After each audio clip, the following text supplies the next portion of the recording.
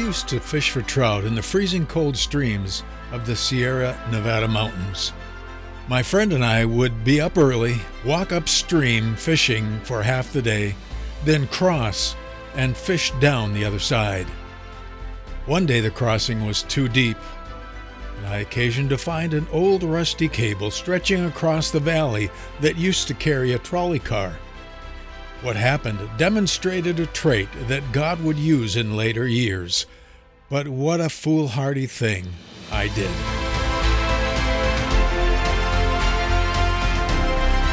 Life Journeys is a program about real-life faith. It's not pulpit faith or seminar faith, but it's about the real-life walk of faith that comes from proven experience. The pathway wasn't perfectly walked, nor did every attempt to believe God turn out as expected by any means.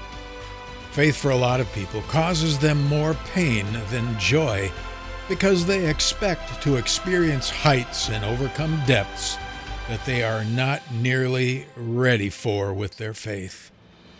Real faith keeps us on the right pathway, but it seldom brings peace when we set the goals instead of letting God do it.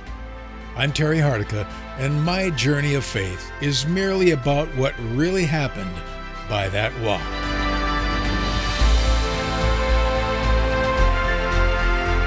When has God sent an angel to you that changed the destiny of your family?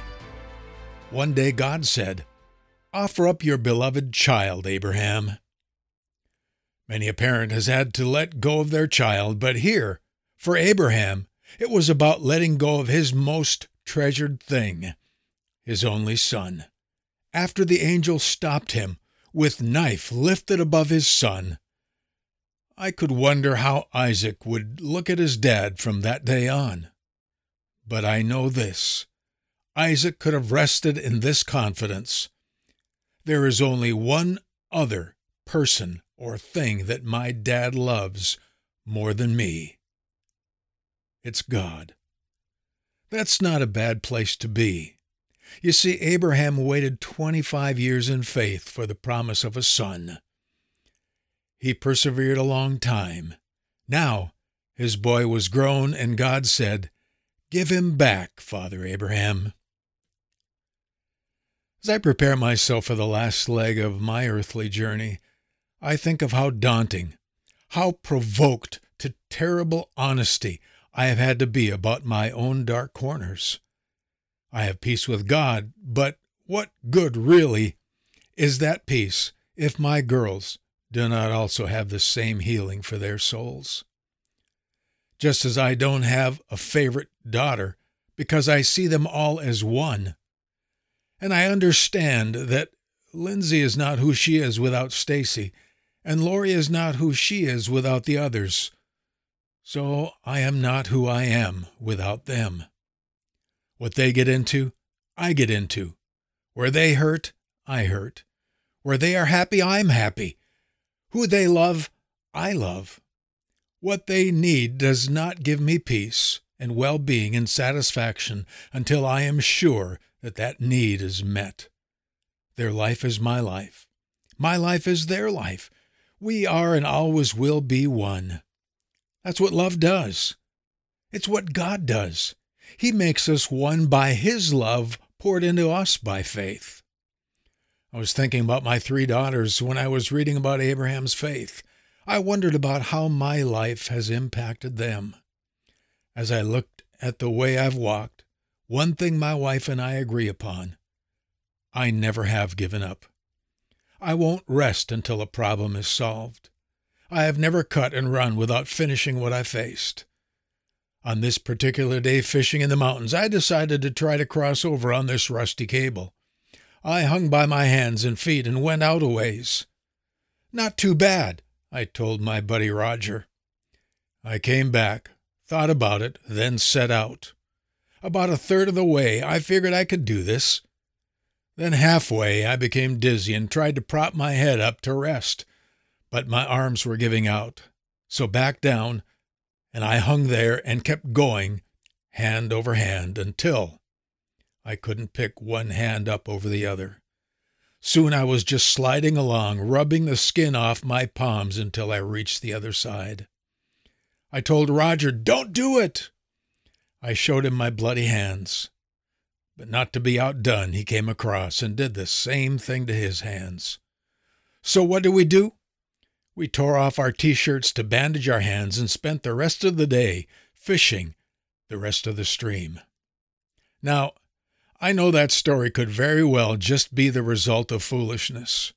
But as I look back, my interests have gotten more serious, and with it came the tenacity to never give up, never give in, and stay faithful to the task, especially when eternity is before every person. So it was with Abraham.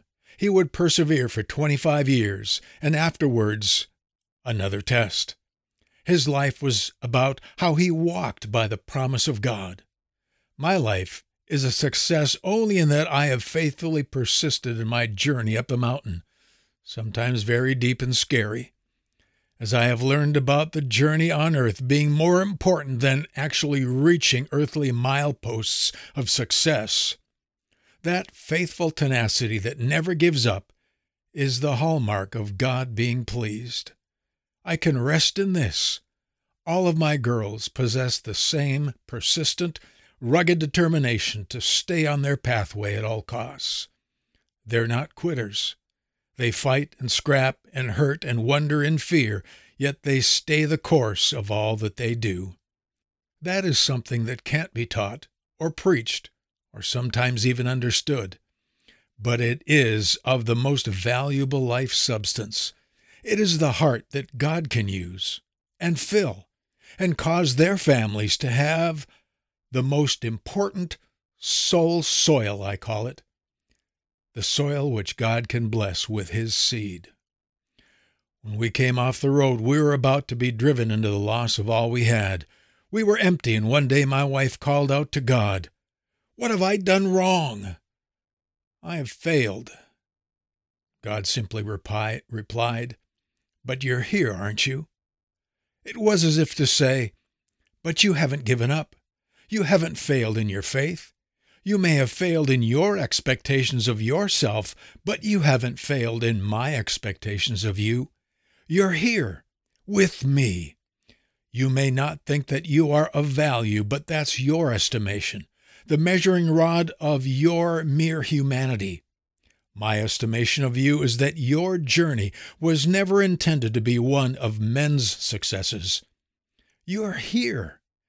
It's you as a human being in me that is a great success." One of my girls carries a heavy heart this morning.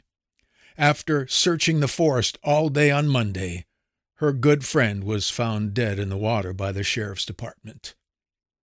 Amidst the sorrow, I see something deeper. It's the fact of who she has become. She never gives up. She has learned to stay the course on her proper life journey. It's the soil in which God can plant her life calling because she has been found faithful.